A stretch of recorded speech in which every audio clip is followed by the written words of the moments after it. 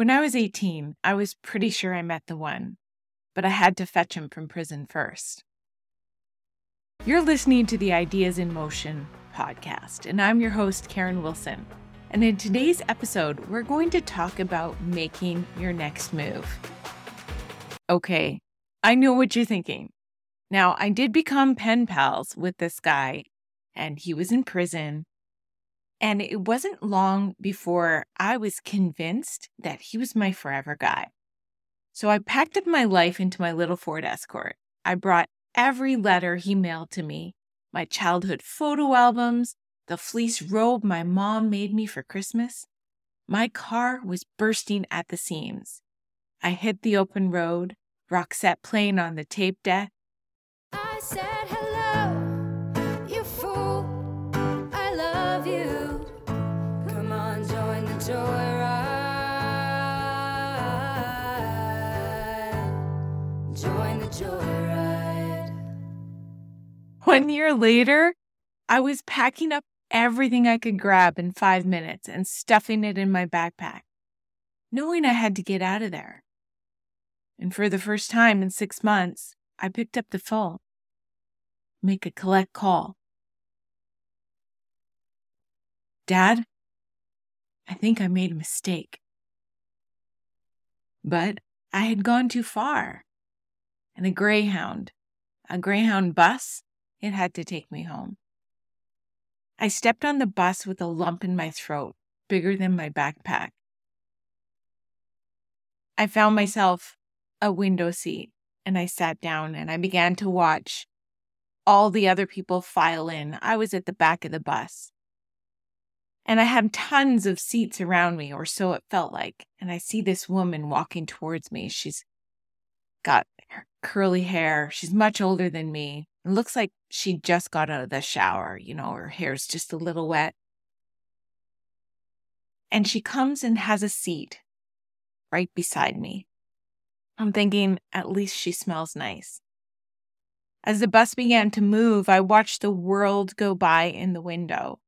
And I began to think about all the I told you so conversations that were in my near future and scripting different responses to different people, And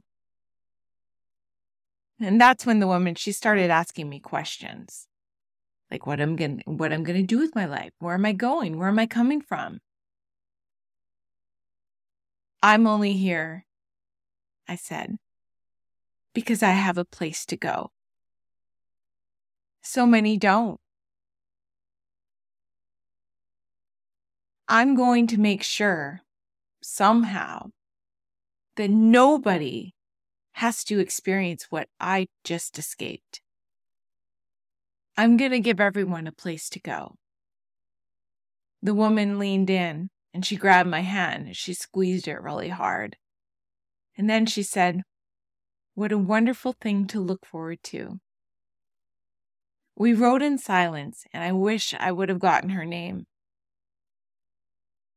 And the bus came to the stop. I got off, and as my feet hit the pavement, I spotted Mom and Dad. The relief in their eyes was overwhelming. When I got to them, we hugged so hard. Then I embraced my ugly and took ownership of the recovery road ahead. Every day I ask myself, is this where I want to be? Every day as I drag myself out of my bedclothes alley. You just heard a song from my niece, Megan Abel, and we performed a show together called My Body Is My Home. It's incredible how often, when you think of those lyrics, that we feel in that position. I didn't know what my next move was, but I did know how I wanted to feel. I just wanted a normal life. My first step was to really think about what that normal life looked like, what it felt like, and only then could I take the next step at putting it into action. There's one thing, though, that I missed. I really didn't know how to praise myself for the huge leap I just took. I could only focus on the people I hurt, the money I lost, the shame I felt. There was a piece of me that knew the pride and felt the strength I had to drastically change my environment. It was terrifying. Yet there I was, a warrior. And it would take me years to realize that shoving it in the closet was not taking her with me. The strong, powerful, brave girl was muffled. So really, what is the next move? Taking out. This is what I want you to do. Take out a piece of paper and honor the good, the bad, and the ugly of the last year. The bad and the ugly are also necessary to the puzzle pieces that made you unique and strong. All too often, we turn on ourselves with labels. How would you talk to yourself as a child? Write it all down. So many things come flying at us from everywhere, from media, friends, family. To get what you want, you have to know first where you are. Step 2 is to start to visualize and write how you want to feel. Seriously, get out a piece of paper and literally write out your perfect day. Be ridiculous, but include your workday, a type of movement, the people you are with, and the activities you love to do with more time. Now, with that, you have some power. You have something tangible to grasp onto, an anchor. Step 3, or number 3, is stop writing so many goals. Start writing intentions instead. What if I told you reducing your goals from 10 goals that we're all taught to do every single year, right? A list of 10 goals, and, change that to 3 intentions. What if I told you that would bring you further faster?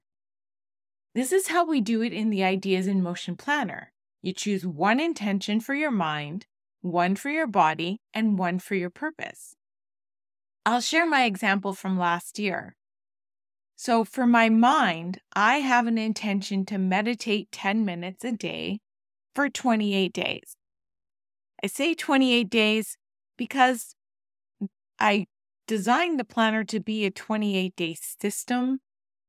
And so when you do it for 28 days, you can decide what you want to set for the next 28 days. And maybe you haven't achieved the intention, so it just carries on.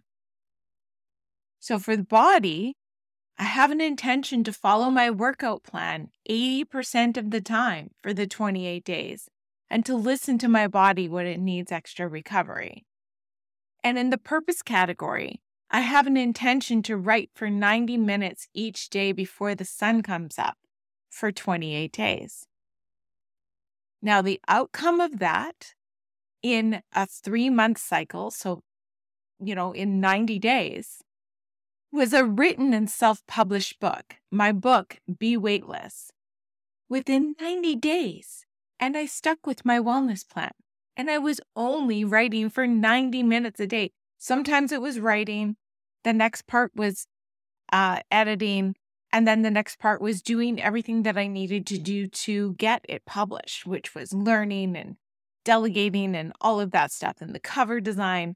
So you're able to push whatever goal you have forward with these 28-day cycles and just moving things forward with the allotted time that you have. Number 4, make yourself a vision board. So do this with a drawing.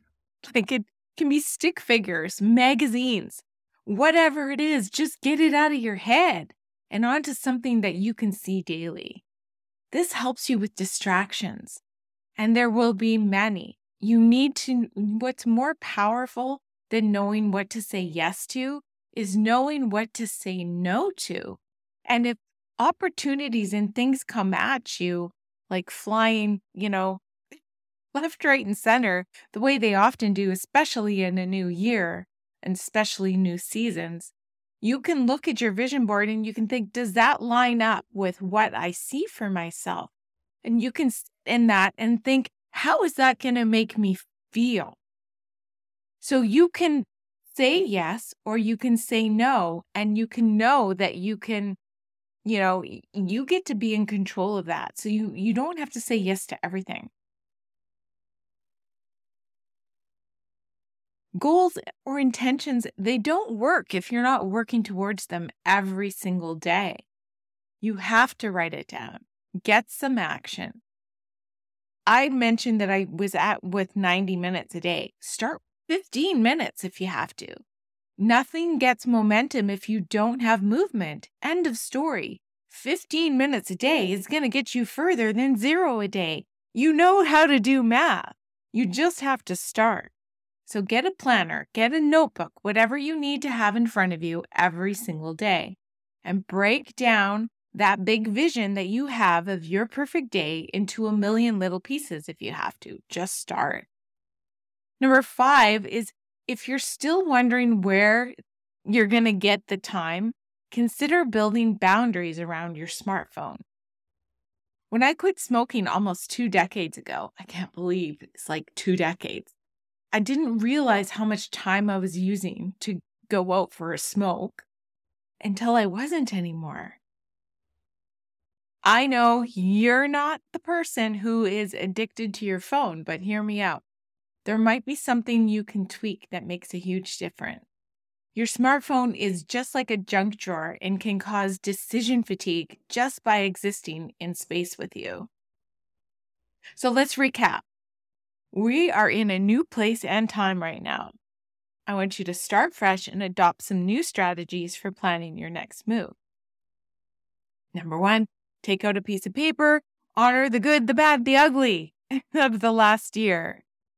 Number 2, start to visualize and write how you want to feel.